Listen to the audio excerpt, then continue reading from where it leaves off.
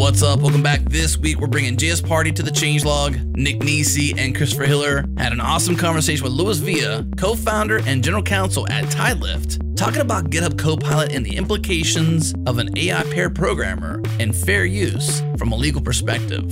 Of course, big thanks to our partners Linode, Fastly, and LaunchDarkly. We love Linode. They keep it fast and they keep it simple. Get $100 in credit at linode.com/changelog. Our bandwidth is provided by Fastly. Learn more at fastly.com and get your feature flags powered by LaunchDarkly. Get a demo at launchdarkly.com.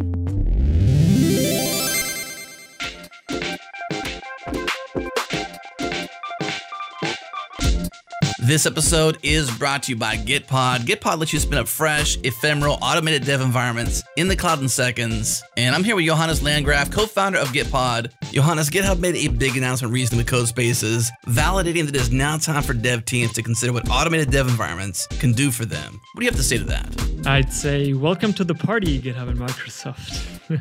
No, honestly, we were very excited because it validated to the developer community what we have been pioneering over the last years. That developer environments need to be automated and ephemeral. We are now at the right place and the right time to move software development to the cloud for everybody, not just for developers working for the Googles, Facebooks, or Shopifys who left local development already for several years. GitPod is open source and provisions for every development team on GitHub, GitLab, and Bitbucket cloud-powered dev environments. You can access your developer environments via upstream VS Code running on your desktop or in the browser, and soon also all JetBrains IDEs. Very cool. If this gets you excited to learn more and get started for free at gitpod.io. GitPod is free for individual developers for 50 hours a month, can be self-hosted, and is available for every developer today. Again, gitpod.io.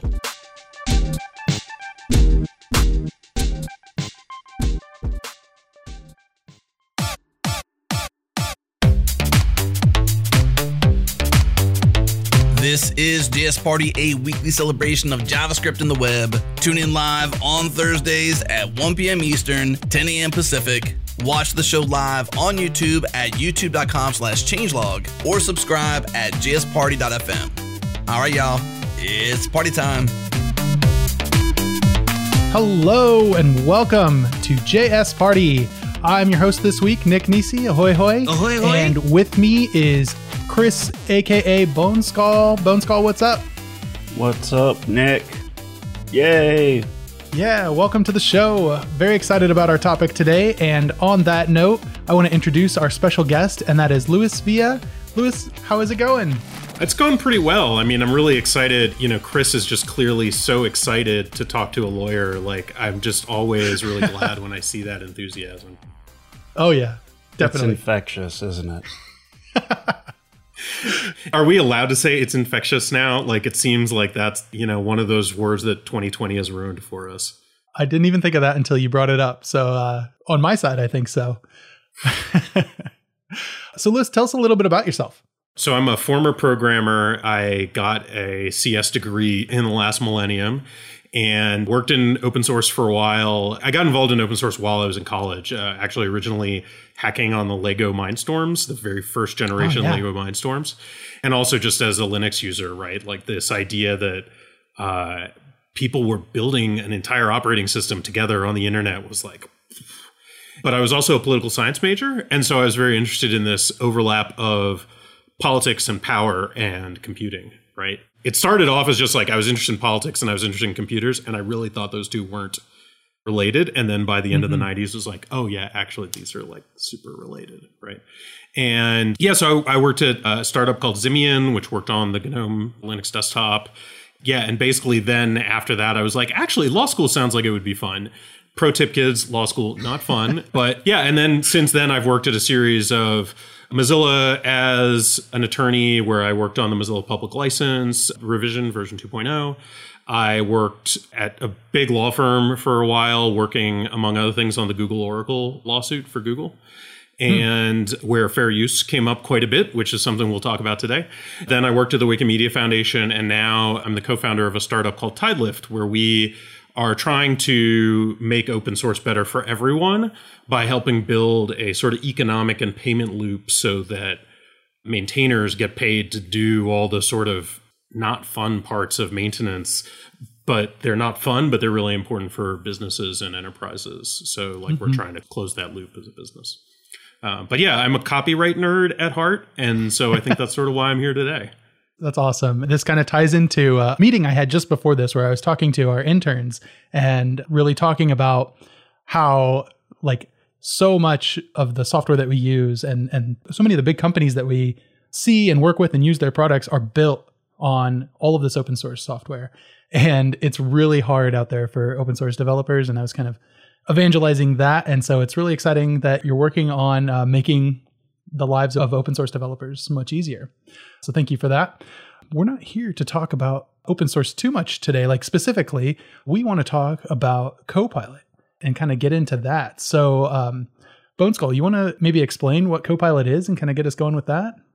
Yeah, so if you're not aware of what it is, essentially it's kind of like an AI-assisted autocomplete on steroids or something like that. And your IDE may have autocomplete suggestions. Oh, like this is the name of the function, and you hit tab to complete it. But it's a lot more than that. It does AI things to try to give you more code. It tries to kind of like, if you write a comment that says this function does that, it can try to write the function for you. It's good at automatically completing like boilerplate.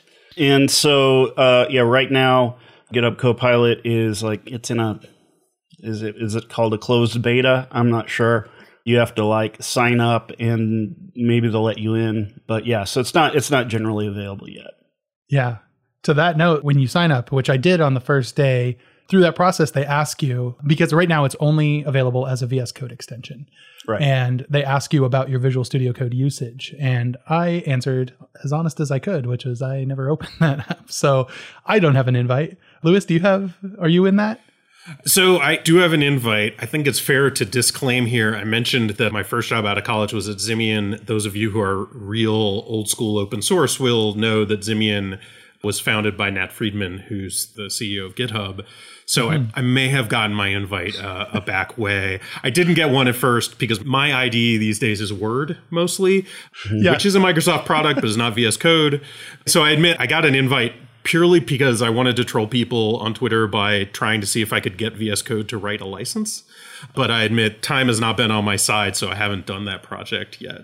But so the back door was there for me. Nat and I haven't talked about this much, but I felt like that was a sort of appropriate thing to lean on him for. So yeah. Definitely. I mean, I think it's fascinating, right? I mean, there simply is like there's both this like the lawyer side of me, but I do want to say like, boy, why simply isn't as an example of like some of the examples of code coming out of it are like simultaneously amazing and also very much occasionally the like, boy, the robots are not coming for us anytime soon, right? Like I saw somebody used it to auto-generate a function about calendars.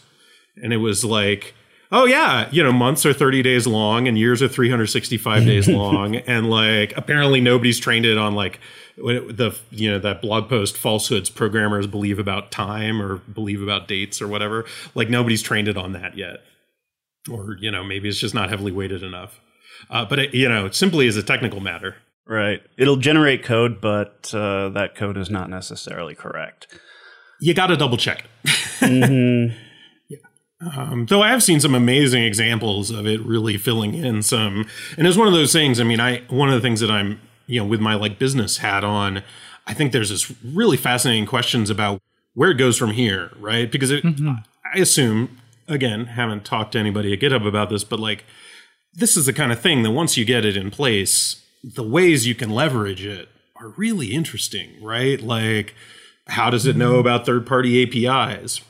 Because it could, right? Like right now, it only knows about as best as from what I've seen on the internet of people playing with it, it seems to know about third-party APIs just by reading other people's source code, right? But you could see, like, I bet GitHub's partnerships team is thinking like, how can we integrate this like intelligently with third-party APIs, right? Or like security, for example.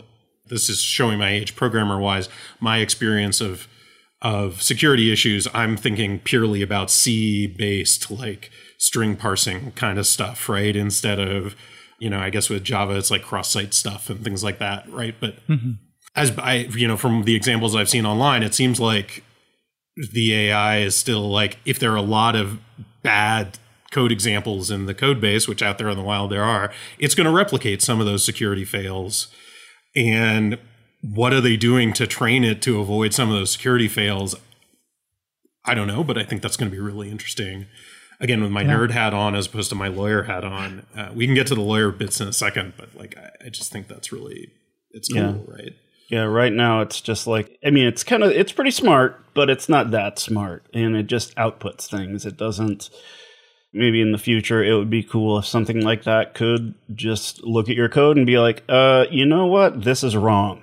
And it would look at what you're trying to do and it would compare it against known good implementations of that thing you're trying to do, and it will alert you to problems. Like, that would be cool too. And so, there's a lot of places it could go in the future, and that's going to be interesting. Yeah. So we've kind of explained like what it does and then a little bit of what it doesn't really do. It's still operating. Its data set is, its training set is just source code. It uses like GPT-3, I believe. Yeah, OpenAI, whatever is behind the scenes for them. Yeah. Yep. And so it's just like dealing with a lot of text. But so when Copilot came out and people started playing with it, and then on Twitter you see that you can give it certain prompts and it will actually generate code that may have been, it's kind of obvious that it's getting the code that it's writing from GitHub. And so that's anything on GitHub, right? And so a lot of people were kind of upset about this. So, like, Lewis, why do you think people were upset about it?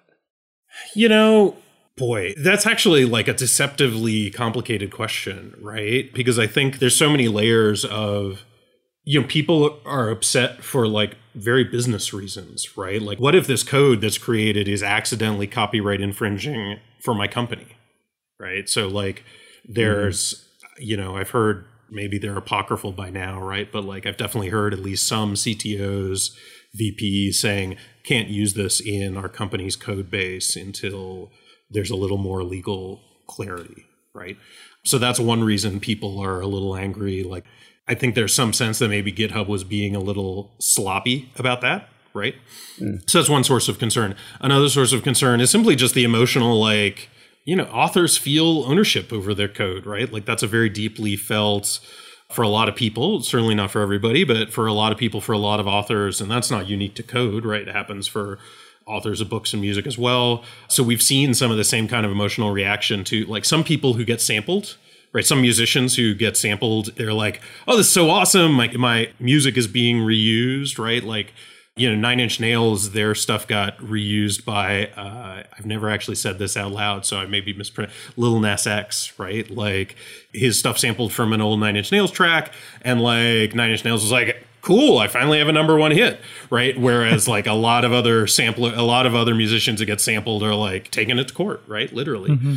So there's that like emotional component. And of course there's like this added component of some people placed their code under licenses that are explicitly reciprocal, right? The idea is that if you use part of my code, you've also got to share with the world your code. And, the common name for those is copyleft, though I think reciprocal in this case really captures something important that copyleft doesn't necessarily convey, right? The idea is that there's supposed to be a sharing and sharing alike. And so a lot of people who deliberately chose to put their code under that license, were pretty frustrated about that. And so all those things sort of layered on top of each other to produce some pretty negative responses. Yeah. Kind of stepping back before we dig more into that, to like the legal side of it, I just wanted to disclaim that I haven't used it yet. I have used a similar tool, I think, called Tab9, which was kind of doing a similar AI completion thing, but I don't think it was like completing full functions. It was more like, oh, I see you're, naming a variable like this. This is a very common variable name or something, and would autocomplete it. I ended up turning it off because it was more noisy than helpful often. But I'm sure it's growing and getting better and all of that. But from an outsider's perspective looking at it, there are definitely like good and bad that I've seen from it. When I first saw it, it was like, whoa, this is just amazing. And not necessarily thinking, it's going to take my job tomorrow or anything like that. But it was like, wow, this could really help, if I'm staring at a blank file, how can I get going with something? And like, it seemed like a very good way to just kind of get something on the canvas, so to speak, to get going. And whether or not it's correct, you can kind of tweak it from there and it'll learn and get better over time. It was also impressive that it didn't go like the route of some other AI stuff that's come out over the years. Like Microsoft Tay is very coming to mind. It's good that it's not just immediately like going that route with, I don't know, very racist code or something like that. But it's so far been pretty positive like that. And then at the same time, I've seen like really kind of, I'll just say like dumb examples of it where somebody like auto-completed, like an about me page, and it auto-completed to like the about me, including like the Twitter handles of like a GitHub employee and stuff like that. So it's showing that it's literally just copy paste at that point, but it is kind of in an intelligent way. So it's like straddling this line of like really simple and really complicated and really impressive that I think is an interesting place to be. But of course, this is the early days, so it's going to continue learning and going from there. I mean, Nick, something that I was realizing as I was preparing to talk to you guys today, actually a lot of even before, like, because Tab 9, there were a few other things like Tab 9. There's also just been IDE autocomplete for a long time, right? Of various sorts, right? Like it knows what kind of code base you're working in, and it's one thing when it auto-completes. I mean, we've had, our brackets get matched automatically for ages in Emacs, right? Yep. But there's also been more sophisticated stuff that will read documentation and try to guess at like, structures of objects and things like that. And that actually implicates some of the same copyright concerns, because at the end of the day, we literally did have a fight that took the better part of a decade and cost hundreds of millions of dollars of attorney's fees on whether or not API, like function names essentially, and function declarations, are those copyrightable? And, one of the things that I think that's an interesting, careful what you wish for kind of thing here is if a lot of this code is copyrightable and fair use doesn't apply, it's not entirely clear that even those simple, like, I'm going to autocomplete the function name from the standard library, like some of those same arguments that Oracle use apply there, right? And it's actually been sort of interesting and honestly a little frustrating for me. Some of the same people who came out strongly in favor of fair use when it was Google saying, yeah, reimplementation should be fair use. Like basically when it was Oracle stuff getting copied, everybody was like, hell yeah, copying is awesome. And now when it's GPL stuff, like I get the emotional valence there, right? But from a lawyer perspective, like GPL is a copyright license and Oracle's, grungy, terrible, every lawyer hates it, terms of service or, standard EULA around their code. Copyright perspective, those are both copyright licenses, right? Courts don't, courts aren't in the business of saying, oh, yes, but we really like Richard Stallman and we really don't like Larry Ellison. So therefore, one of these is fair use and the other isn't, right? Like there's been some, to me, sort of frustrating inconsistency about people who, until a month ago, were like big fair use proponents. We can get into the nuances of that because it is really complicated. Like the question of fair use in machine learning is in fact a really complicated one. And anyone who tells you that it's black and white, like courts don't know what machine learning is. So like the idea that you can say, oh yeah, this is definitely fair use or definitely not fair use. There's so much gray area in there. Yeah, we could go on about that for hours, but I'll pause and let you guys get in another question edgewise. Let's actually break right there and we'll come back after the break and talk about that. Yeah, it's potentially terrifying just thinking about how the technical aptitude of a court could potentially decide the fate of software. And that's terrifying.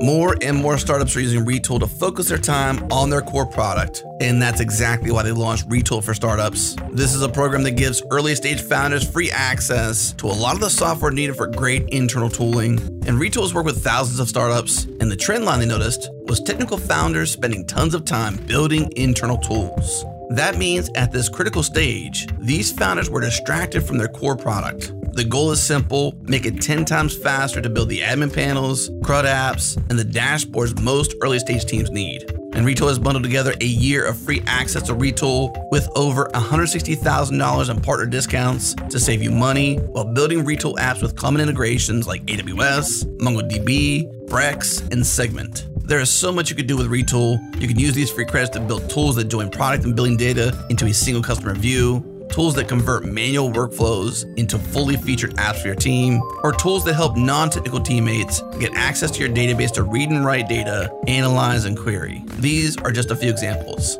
Learn more, apply, and join lightning demos at retool.com/startups. Again, retool.com/startups.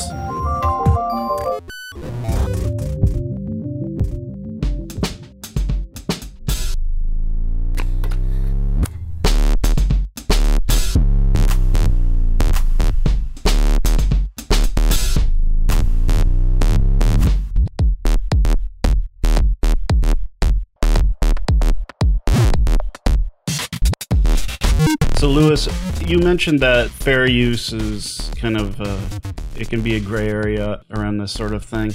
Can you go into a bit more about, I know this is a thing that continually comes up in trials, is this fair use or not? And so where do you think something like Copilot lands and why? Whoa. So let me first just start, for those who aren't copyright nerds in the audience, though why you'd be listening to us if you're not, I'm not sure. But we'll start with, a little bit like, so fair use is this very American concept, right? It's not present in a lot of other legal systems around the world, that copyright should be bounded, right? That yeah, of course, we give authors a lot of rights. It's very explicitly in the Constitution that we give them rights in order to promote the progress of the country, right? Like that's literally the phrase. There used to be a copyright blog called Promote the Progress, right? Like the idea was that this was something that you gave to authors, and in exchange, they made everybody better off, right? And so in part because of that sort of founding intuition, first the US court system, and then eventually it was transferred from the courts sort of, to put it a little bit in programming terms, the courts prototyped fair use, right? They sort of made it up on the fly when they ran into some problems. And then the Congress sort of took those ideas that had been floating around the courts for several decades at that point, maybe even almost 100 years at that point. And Congress sort of refactored it and said, like, this is how we're going to steal, a phrase from one court here and a phrase from another court here. We're going to put it together into one refactoring, make it part of the law, and then judges will sort of go on elaborating and clarifying that. And so this was done in the transition of fair, if I'm remembering my timeline correctly, the transition of fair use into actual statutory law, written down law, as opposed to judges sort of making things up on the fly, happened in the 50s. And so very much the examples, if you go back to what was Congress talking about, they were talking about things like teachers, right? So if you want to use a few minutes of a movie in a classroom to teach some point, fair use protects that, right? Fair use says the copyright holder can't just unilaterally block that, right? Or if you're another like sort of canonical example is literary criticism. If you want to quote a paragraph of a book in order to prove a point about like, this author's an asshole, or this author, then you can do that. And fair use allows you to do that. Fair use does, Chris, to your point about it seems like it comes up in court a lot. The whole thing about fair use is that it is sort of, I know it when I see it, right? There are some guidelines. There's a 4-factor test that everybody applies. But the 4th factor is sort of like, yeah, and whatever else we want to throw in at the time, right? And that's because the whole point of it is like, you know what? People may be doing something new and different and innovative with this stuff. And we don't want authors to be able to block that if we think it's a good idea, right? Like that's sort of the core of it, right? So we think literary criticism is a good idea, and important there to note that it's criticism, right? Like one of the reasons that we have this fair use established is because if copyright holders could block that kind of use, then you would only have positive reviews of books, right? Like the authors would be able to say like, I didn't really like that review, take it down. And they'd be able to use copyright to block that. And so baked in, like from the very beginning of fair use, one of the things is you really don't want authors to be able to just say, I got a bad feeling about that, done, right? You want copyright to have some sort of safety valves for like, this is really important. Similarly, news reporting, fair use is used all the time, right? To be able to say, look, here's a 10-second snippet of this politician's ad, for example, and we think that this politician's ad is misleading. Let me use this 10-second snippet to like set the stage for this discussion of why this politician is misleading you, right? The creators of that advertisement have copyright in that 10-second snippet, right? They could, if copyright didn't have the escape hatch of fair use, they could use copyright to take down that news segment, right? Because they obviously don't like that the news reporter is saying the politician's lying to you, here's why. And so copyright originally existed for all that kind of stuff, right? But of course, it was written in the 50s, literally has no concept of software, much less much less machine learning, right? And so there's all this settled stuff, like academics don't sue over fair use very much because that stuff was all settled 100 years ago, right? Whereas software, like it comes up quite a bit because in fact, we have no idea. Right? Like we really don't, Congress has never really weighed in on this. Courts only weigh in on it once in a blue moon, right? Like a lot of the arguing in Google Oracle over, is this re-implementation of the API a fair use? I mean, one of the key cases in that was Lotus v. Borland, which was about whether the drop-down menus on like an x86 PC in like black and green on your CRT screen, like, a court found that those menus were a way of operating the spreadsheet in the 1980s. And like, so here we were 30 years later, and we're trying to, like, one of the things, Nick, you mentioned about judges, how much tech do they know? We were trying to tell them like, well, look, the API is sort of like a menu in a spreadsheet in the 1980s. And like, how is any reasonable person supposed to like find a reason? So yeah, tons of gray area. And that's where fair use then comes in, is this question of, has come up a lot recently in these questions of, we joke that you could write an entire casebook. Casebook is like a legal equivalent of a sort of intro to programming kind of thing, right? Where you take snippets, ironically through fair use, of these cases, and you say, well, here's what a judge found about this. You, budding lawyer, should learn about the law by reading what the judge says about this. And we often joke that you could write an entire casebook about copyright just through the lawsuits that Google has been involved in. Right? Because they, like early 2000s, they were just like, you know what? We're going to scrape the whole web. It's going to be great. We're going to organize all the world's knowledge. And like average people were like, yay, organizing the world's knowledge. And scan all the books, scan all the porn. Like there's a whole line of cases that are about Google image search and this one porn company who the guy really didn't like Google or search engines in general. Perfect 10. There's a whole line of cases about Perfect 10.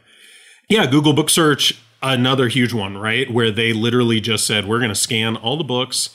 And if you don't like it, and the authors didn't like it. There was a big, extensive lawsuit from a bunch of authors. And the US courts eventually found, no, you know what? Like, we understand you, the authors, aren't happy about this, but this is so transformative.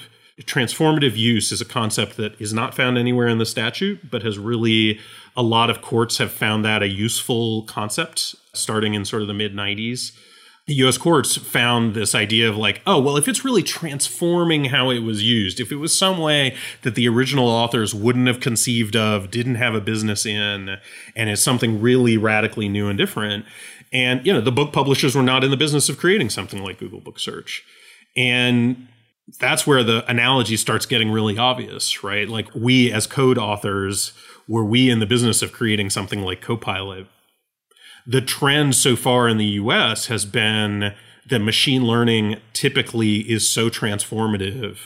Definitely not always, but almost always in the handful of cases that courts have really considered machine learning, courts have tended to find it transformative fair use. And that typically involves the training sets then? Yeah. The training sets are really where there's a clear copyright. Copyright is really a set of rights, which includes things like the right to copy it, the right to redistribute it, the right to make reproductions. And so the first step of training, right, is this idea like we're going to scan all the training set, right?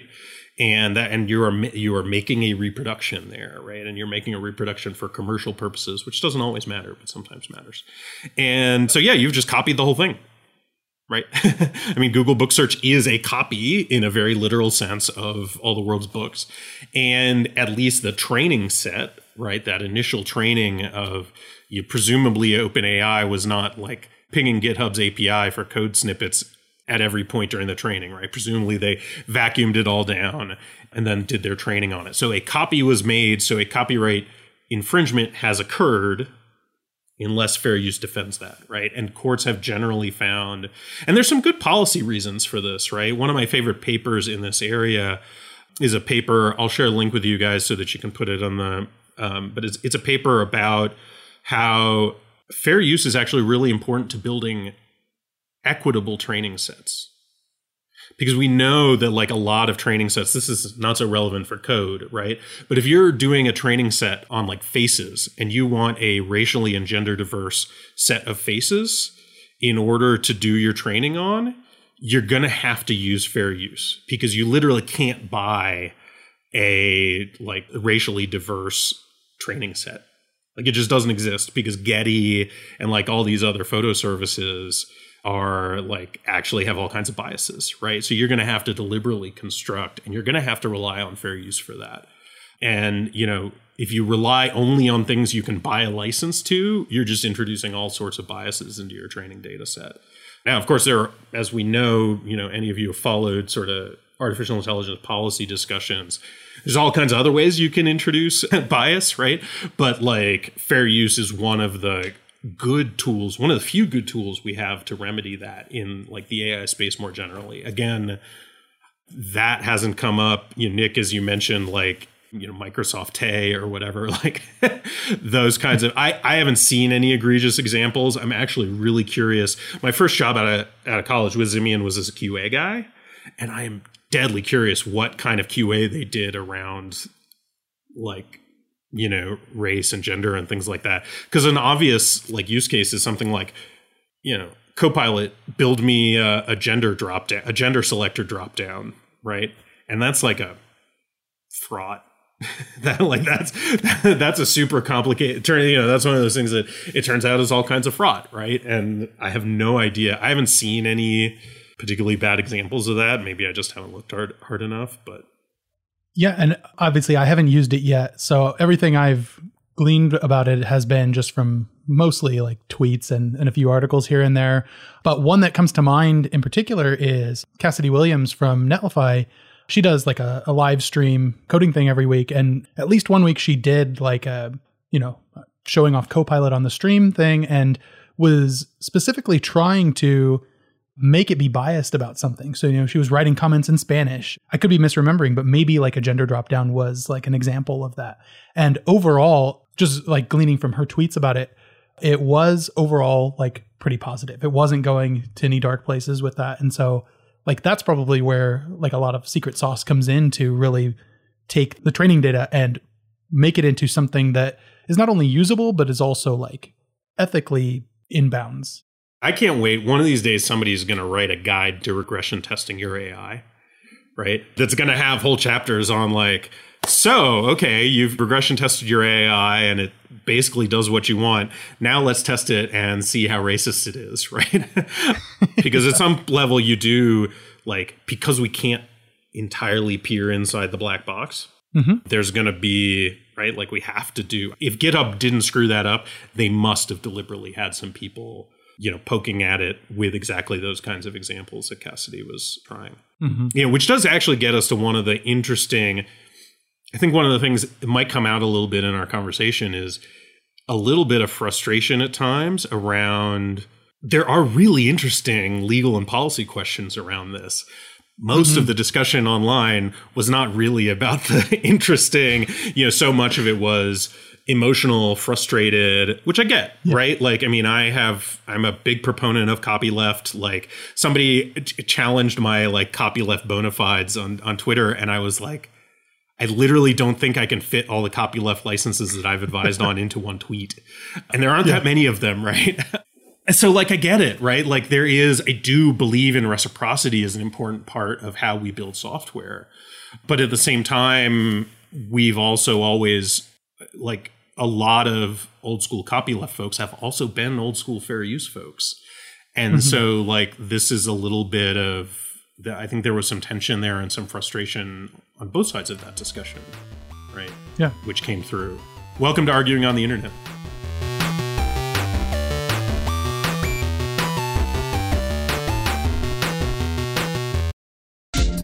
What's up, party people? This episode is brought to you by Sentry. Sentry just shipped their SDK for Next.js. Now, in your Next.js apps, you can capture errors, measure performance, manage releases, configure suspect commits, and automatically upload source maps to view unminified JavaScript and TypeScript with zero-ish configuration. You get your events enriched with device data, breadcrumbs created for outgoing HTTP requests, release health for tracking crash for users and sessions, and automatic performance monitoring for both the client and the server. Check for a link in the show notes for details to this release. JS Party listeners new to Sentry get the team plan for free for 3 months when you sign up and use the code PARTYTIME. Head to sentry.io and use the code PARTYTIME because, hey, it's party time, y'all.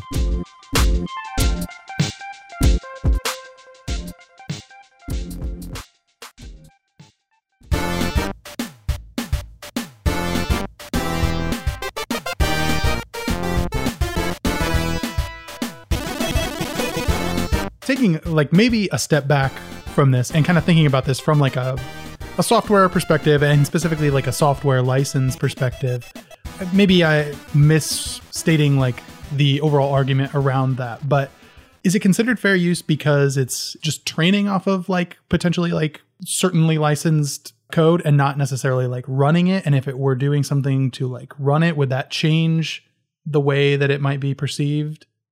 So you do 2 steps if you're trying to figure out is there some sanctionable copying here, right? And so first was there copying at all, right?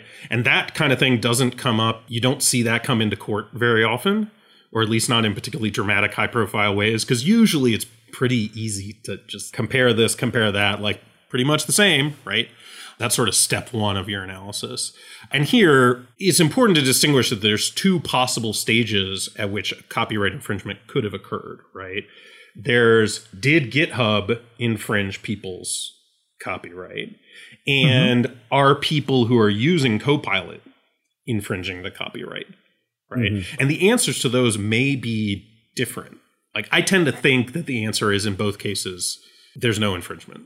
Right. That's sort of my bottom line. But it's important to distinguish between those 2 because you can see a world, right? There's definitely arguments to be made that GitHub is infringing, but the user of Copilot is not. Right. And so let me get into a little bit why that is. Right. So when you're looking at fair use, I mentioned the sort of transformative concept.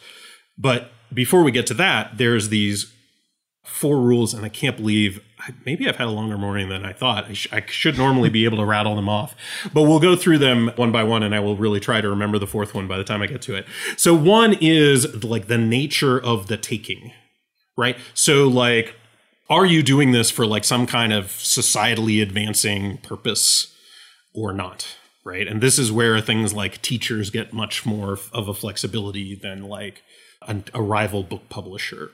Right. Another is how much did you copy? And so it is one thing. So this is one of the key ways in which how GitHub is copied and how a Copilot user might copy is very different.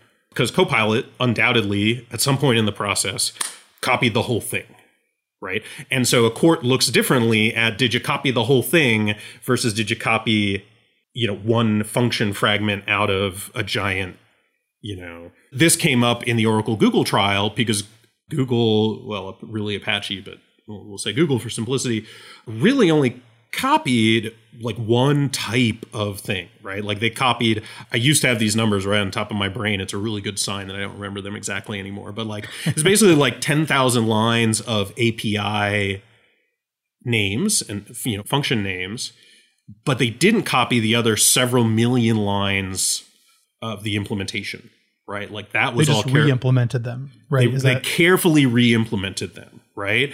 And so a court will look at that and say, it looks like actually not much of this was copied. Right. Mm-hmm. But this is where it gets a little complicated. Right. And again, why does this go to courts to decide these things? Is there's a famous case about the biography of Gerald Ford, who's like our nation's most boring president, essentially. Right. Except that he like pardoned Richard Nixon. Right. So he wrote a biography and a magazine got their hands on like an advanced copy of the biography. And they basically reprinted the part about him pardoning Nixon. And the court was like, let's be honest here. Nobody's buying that book for any reason other than to read the part about pardoning Nixon, because otherwise, who cares? It's Gerald Ford, right? So the court said, well, like, even though only a very small part was taken, like as a percentage of the book, it's still not a fair use because that was really the core of the value of the book, right? And Oracle tried to make a similar argument, which was, okay, well, yeah, you didn't copy 95% of Java, but you did copy the most valuable part, which is the API. And so this is where, a Copilot user is going to get, I think they said in their white paper, which I recommend everybody read, and I'll send you guys a link because it's pretty short and pretty interesting. They say something like, in their internal testing, something like 0.1% of suggestions actually matched back to, like when they did a sampled thing, only like 0.1% of suggestions looked like they were copied from another source, right? The other 99.9% were original. Mm-hmm. Original in the sense of like being created by the machine learning. AI. Yeah, by the AI. It's still sort of weird to talk about things being created by an AI, right? Yeah. So if you're trying to re-implement some competitor's API, I probably wouldn't use Copilot, right? Because then the output is going to look like you took the heart of this other person's thing, right? It's probably going to start auto-suggesting code that looks a lot like their implementation if it's an open source implementation, right? So like if there's like a GPL implementation of something and you want to write an MIT implementation of it, like I suspect Copilot, I haven't seen anybody try this yet, right? But I suspect Copilot is going to start doing things that look a lot like the original implementation. And then you're going to have a problem. But because one of the tests for fair use is how much of it did you take? If like you end up with like a 5-line fragment out of somebody's GPL code that's like 100,000 lines of, or like, what's the Linux kernel these days? Like 6-7 million lines of code, right? Like if you end up like a court's just going to laugh that out of court, right? They're just going to say like, if somebody comes after you on a GPL claim for you as a user of Copilot, again, that's different from GitHub, right? Because GitHub did presumably copy the entirety of the Linux kernel, right? So we've got what was the nature of the taking? How much did you take? Another thing that courts are going to look at is the commercial impact of this copying. And so like, again, GitHub, like potentially big, since they're copying the whole thing and they're a big corporate competitor, like possibly some big, for you as a user of Copilot, like you were not, like that company was not trying to sell you 5 lines of code. They weren't trying to license 5 lines of code to you, and you weren't looking to buy 5 lines of code, right? You were just going to write it yourself anyway. And so a court, again, is going to look somewhat skeptically at, and this is, something we know from the Google Book Search case, right? That a court's going to say like, well, you all weren't selling snippet search of your book. So like, you're not, and in fact, if anything, and this is a key difference from Google Book Search to Copilot, the court found in that case that actually this is going to help you sell more books, right? Because people are going to find books. There's a limitation on how much gets shown. So, and there's a buy button right there. There's no equivalent to that in, you could see maybe GitHub will do something like, by the way, it looks like you copied this from the Linux kernel. Click here to do GitHub sponsors. Like that might be a little tacky, right? But like you could see that as a thing that they could do in the future, perhaps. So that's sort of the basic analysis, right? Of like how much got taken? Was it really important stuff that got taken? What was the commercial impact? Is it something new and bold and different that wasn't going to happen anyway? And I think looking at all those, find a really hard time seeing that a court is going to say that this was not a fair use, right? Because it's so different. The impact is so small. Like the emotional impact is real, right? And I don't want to downplay that. Like as authors, but again, the whole point of fair use is sometimes authors are pissed and we ignore that like as a policy matter. And, by the way, I should say again, this is all in the US. EU's got different sets of rules about this. And I really think one of the interesting things that is under discussed that I would love to see more of is commentary from European Union lawyers, Japanese lawyers, like, because I don't think we have as good a sense yet of what that would look like in other places, other legal regimes. Mm-hmm. Yeah. I'm getting the idea here that essentially, you put your code on GitHub. Number one, there's like a terms of service that says GitHub can use your code, right? Yep. Okay. Though you don't always put your code on GitHub, right? Right, but that's presumably what they used as their training set, right? I think I even saw some suggestion that they also looked at other repositories as well, because OpenAI scans the entire web. So I did see some suggestion. I don't know if it's been confirmed, but I just see some suggestion they would have looked at other. There are other repositories now. But at this point, the fraction of the world's code that is on GitHub is large, right? So it's probably mostly GitHub. Speaking of it seems like the license is irrelevant, right? I don't know that it's.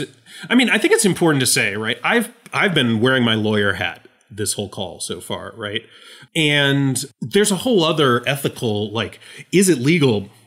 I mean, like I said, I think the answer is probably pretty clearly yes. It's possible to be legal and still be a right? Excuse me, I don't know if are we a family-friendly podcast here or all right, great, good. Jared's not around. Or maybe I am. Yeah, you can still be a jerk, right? And I certainly think GitHub talked in that white paper that I mentioned earlier that they are implementing. I don't know where this is at. I don't know if it's already rolled out or anything, but they mentioned that they're going to try to implement some kind of. By the way, it looks like this probably is not original. Probably came from this. Putting aside whether or not that's legally necessary, in terms of like not being a jerk, like hooray. GitHub should not be jerks, right? Like they're an 800-pound gorilla. And I think maybe in their rollout of this, I think maybe one of the things here is they didn't reckon with the like emotional, like, the heft that they carry. They've been really good. Like, I think I'm not a Microsoft apologist. Like I literally got into open source in part because I was convinced that Microsoft was evil. So like personally irritated, like the Bill Gates image rehabilitation campaign. Like the guy has all this money to give to charity because he like operated an abusive monopoly. Like that's why he has so much money. So it's nice that he gives it away, but like, let's not forget that first part, right? So I'm not a Microsoft apologist, but like I think GitHub and Microsoft the past few years have mostly done really well by open source. And so I think maybe they got a little laurel resting, right? A little too comfortable here and didn't fully think through how much this would really, emotionally piss people off, even if the lawyers gave it a full thumbs up. All right. Yeah, I think that clout that they've built up in open source over the last couple of years probably should help, like, give them some leeway in this, in figuring this out. But definitely, working to figure that out, figure out where the emotions are coming from and things like that.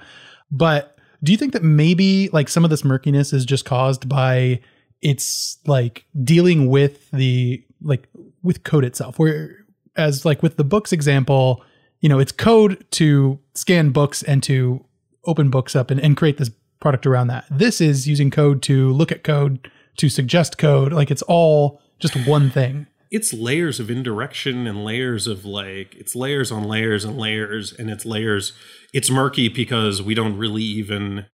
I mean, how much of this is one of these big sort of meta trends, right? Is that copyleft has been somewhat in decline, and more certainly in the JavaScript community, right? There's essentially no copy left. So there's this sort of like sense of like, yeah, look, I mean, I sometimes call it almost like car exhaust, right? Like putting code on GitHub is like this thing that sort of happens accidentally by way of doing the thing that you actually want to do, right? And so like, I mean, a lot of people aren't even entirely sure like how much is copyright really a motivator for, especially in a SASE world, like how much is copyright even, it doesn't have the same kind of motivational role that the copyright, at least in the US, really assumes, right? Like, it's like, why even is this stuff copyrighted? Because we're just going to throw it on GitHub under a license that, by the way, we never enforce anyway, right? Like, that's actually, there's a different discussion, maybe a different day, about like MIT and BSD require people to acknowledge, right? They require like, yeah, you got to ship this license text. And so if GitHub violates, if Copilot violates the GPL, Copilot also violates MIT and BSD, right? Because those attribution clauses, like, they're part of the license. And like, and we often pretend in the JavaScript world, I shouldn't say we there, but like certainly my observation is that we often pretend that like MIT and BSD basically are just public domain, right? Like nobody complies with these notice requirements pretty much. And everybody's just sort of agreed that like, you know what? That's fine. Like that's not what I'm here for anyway, right?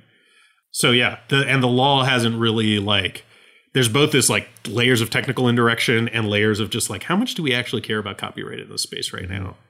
Anyway, right? I mean, I imagine there's some people who are looking at this and they're all upset and they're thinking, gee, there has to be some sort of way for me to create code and put it out there. But, you know, GitHub and Microsoft can't take it and make something like this with it. And then I'm thinking, well, that sounds a whole lot like the ethical open source movement that wants to place restrictions on things. And so it's kind of like talking out both sides of your mouth because, you know. Yeah. I mean, absolutely. There's absolutely some sort of like, oh, you can use it however you want, but not like that. That I just like that makes me cringe, right? Because that is not the... Matthew Garrett, who's a former FSF board member, has written really eloquently on this in a long blog post on like his vision of software freedom is very much about tearing down the copyright system, right? Like in his view, he thinks that like he got into free software in part because the whole idea was more people should have access to more source code and we should have fewer restrictions on how it's used, right? And GPL was a tool to get to that end, but in his blog post, he talks about how we should be cheering on something that helps break down some of those barriers, right? Again, I tend to, as a longtime card-carrying FSF member until the recent leadership stuff, you know, I mean, I agree, right? Like, I think it's actually really interesting. A lot of these copyleft licenses have clauses in them that very specifically say, this is limited by fair use, right? If there's a fair use, and that's sort of redundant, right? Like in some sense, like you don't have to write that into the license because it's already part of the law, right? So it's sort of like you're sort of, it's belts and suspenders, but like it was also, we put those in there. And I say we, because literally I helped put some of those into these licenses. We put those in there because it was a statement that like fair use is important to us as like an ethical concern, not just a legal concern. And so to see some people being like, oh yeah, I love fair use when I get to fair use things, but like when you're fair using my stuff, like, for those of you on the podcast who can't see my facial expressions, there's a lot of hand waving and like grimacing right now. I'd love if you could share that blog post URL. Yeah, I'll do that. So we can provide it to our listeners. Yeah, we'll do. Yeah, there's been a ton of fun writing about this. I can definitely send a few links. A former member of the European Parliament from the Pirate Party wrote a really good thing about it from a EU perspective. Because the EU, interestingly, actually did reform their copyright laws a couple years ago. As I think I can say this without being too political, but Congress in the US not real effective at like passing laws, right? Especially when there are like big lobbying companies involved, which a lot of the tech companies are these days.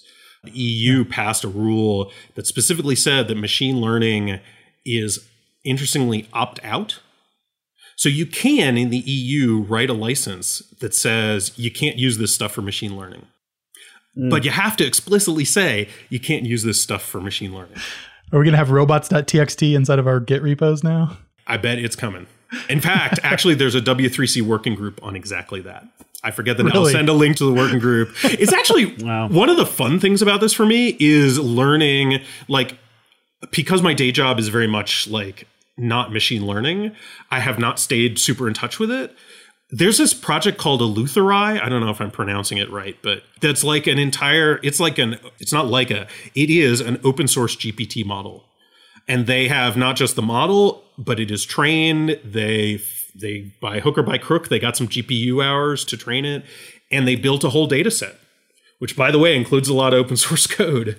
And they specifically included open source code before Copilot. They specifically included open source code because they wanted to do open source. Their part of their vision is open source code completion. And so, that's out there. This W3C working group on like robots.txt, but for code, is out there. A lot of cool stuff that I found out about from the sort of mini furor about this. So I'm more optimistic. Like, besides, I mentioned there's like the legal thing. There's the sort of, are you a jerk thing? And there's also this like policy layer of like, do we really like what AI is doing to centralize power with companies that can scrape a lot of data and have the GPU cycles to like do training on that data? And I think another strong reason why we should be strongly in favor of fair use in our community is that the weaker we make fair use, the more AI becomes a game that can be played only if you have a strong legal team, right? Like the position that a lot of people are taking around this would shut down Eleutheri.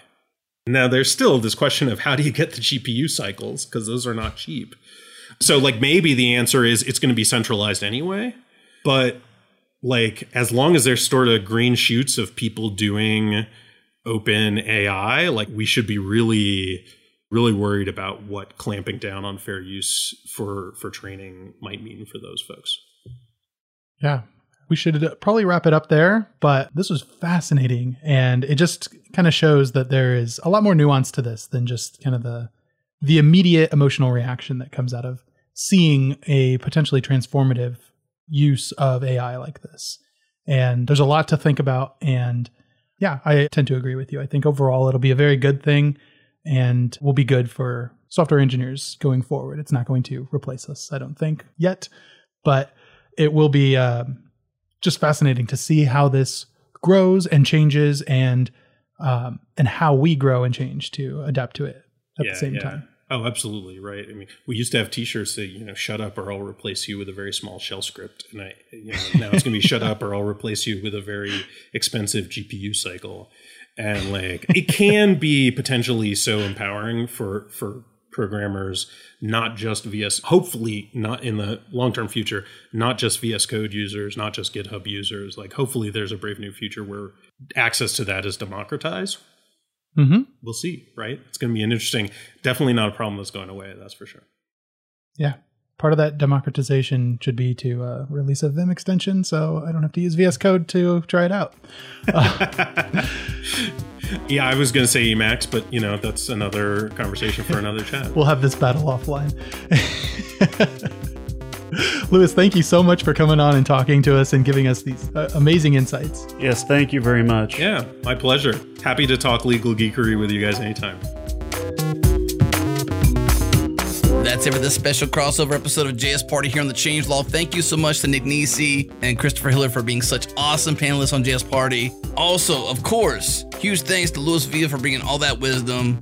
And later this week, we're shipping another episode of the Changelog, talking with Corey Wilkerson from GitHub about their transition to GitHub Codespaces, the making of it, and a lot of fun things about what they're doing with that platform. And on deck after that, we're talking to Adam Jacob about open source business models and a lot of fun stuff around building a software business. If you're not subscribed yet, now's a good time. Subscribe at changelog.fm and everywhere you listen to podcasts. The Galaxy Brain move is, of course, to get the master feed at changelog.com/master.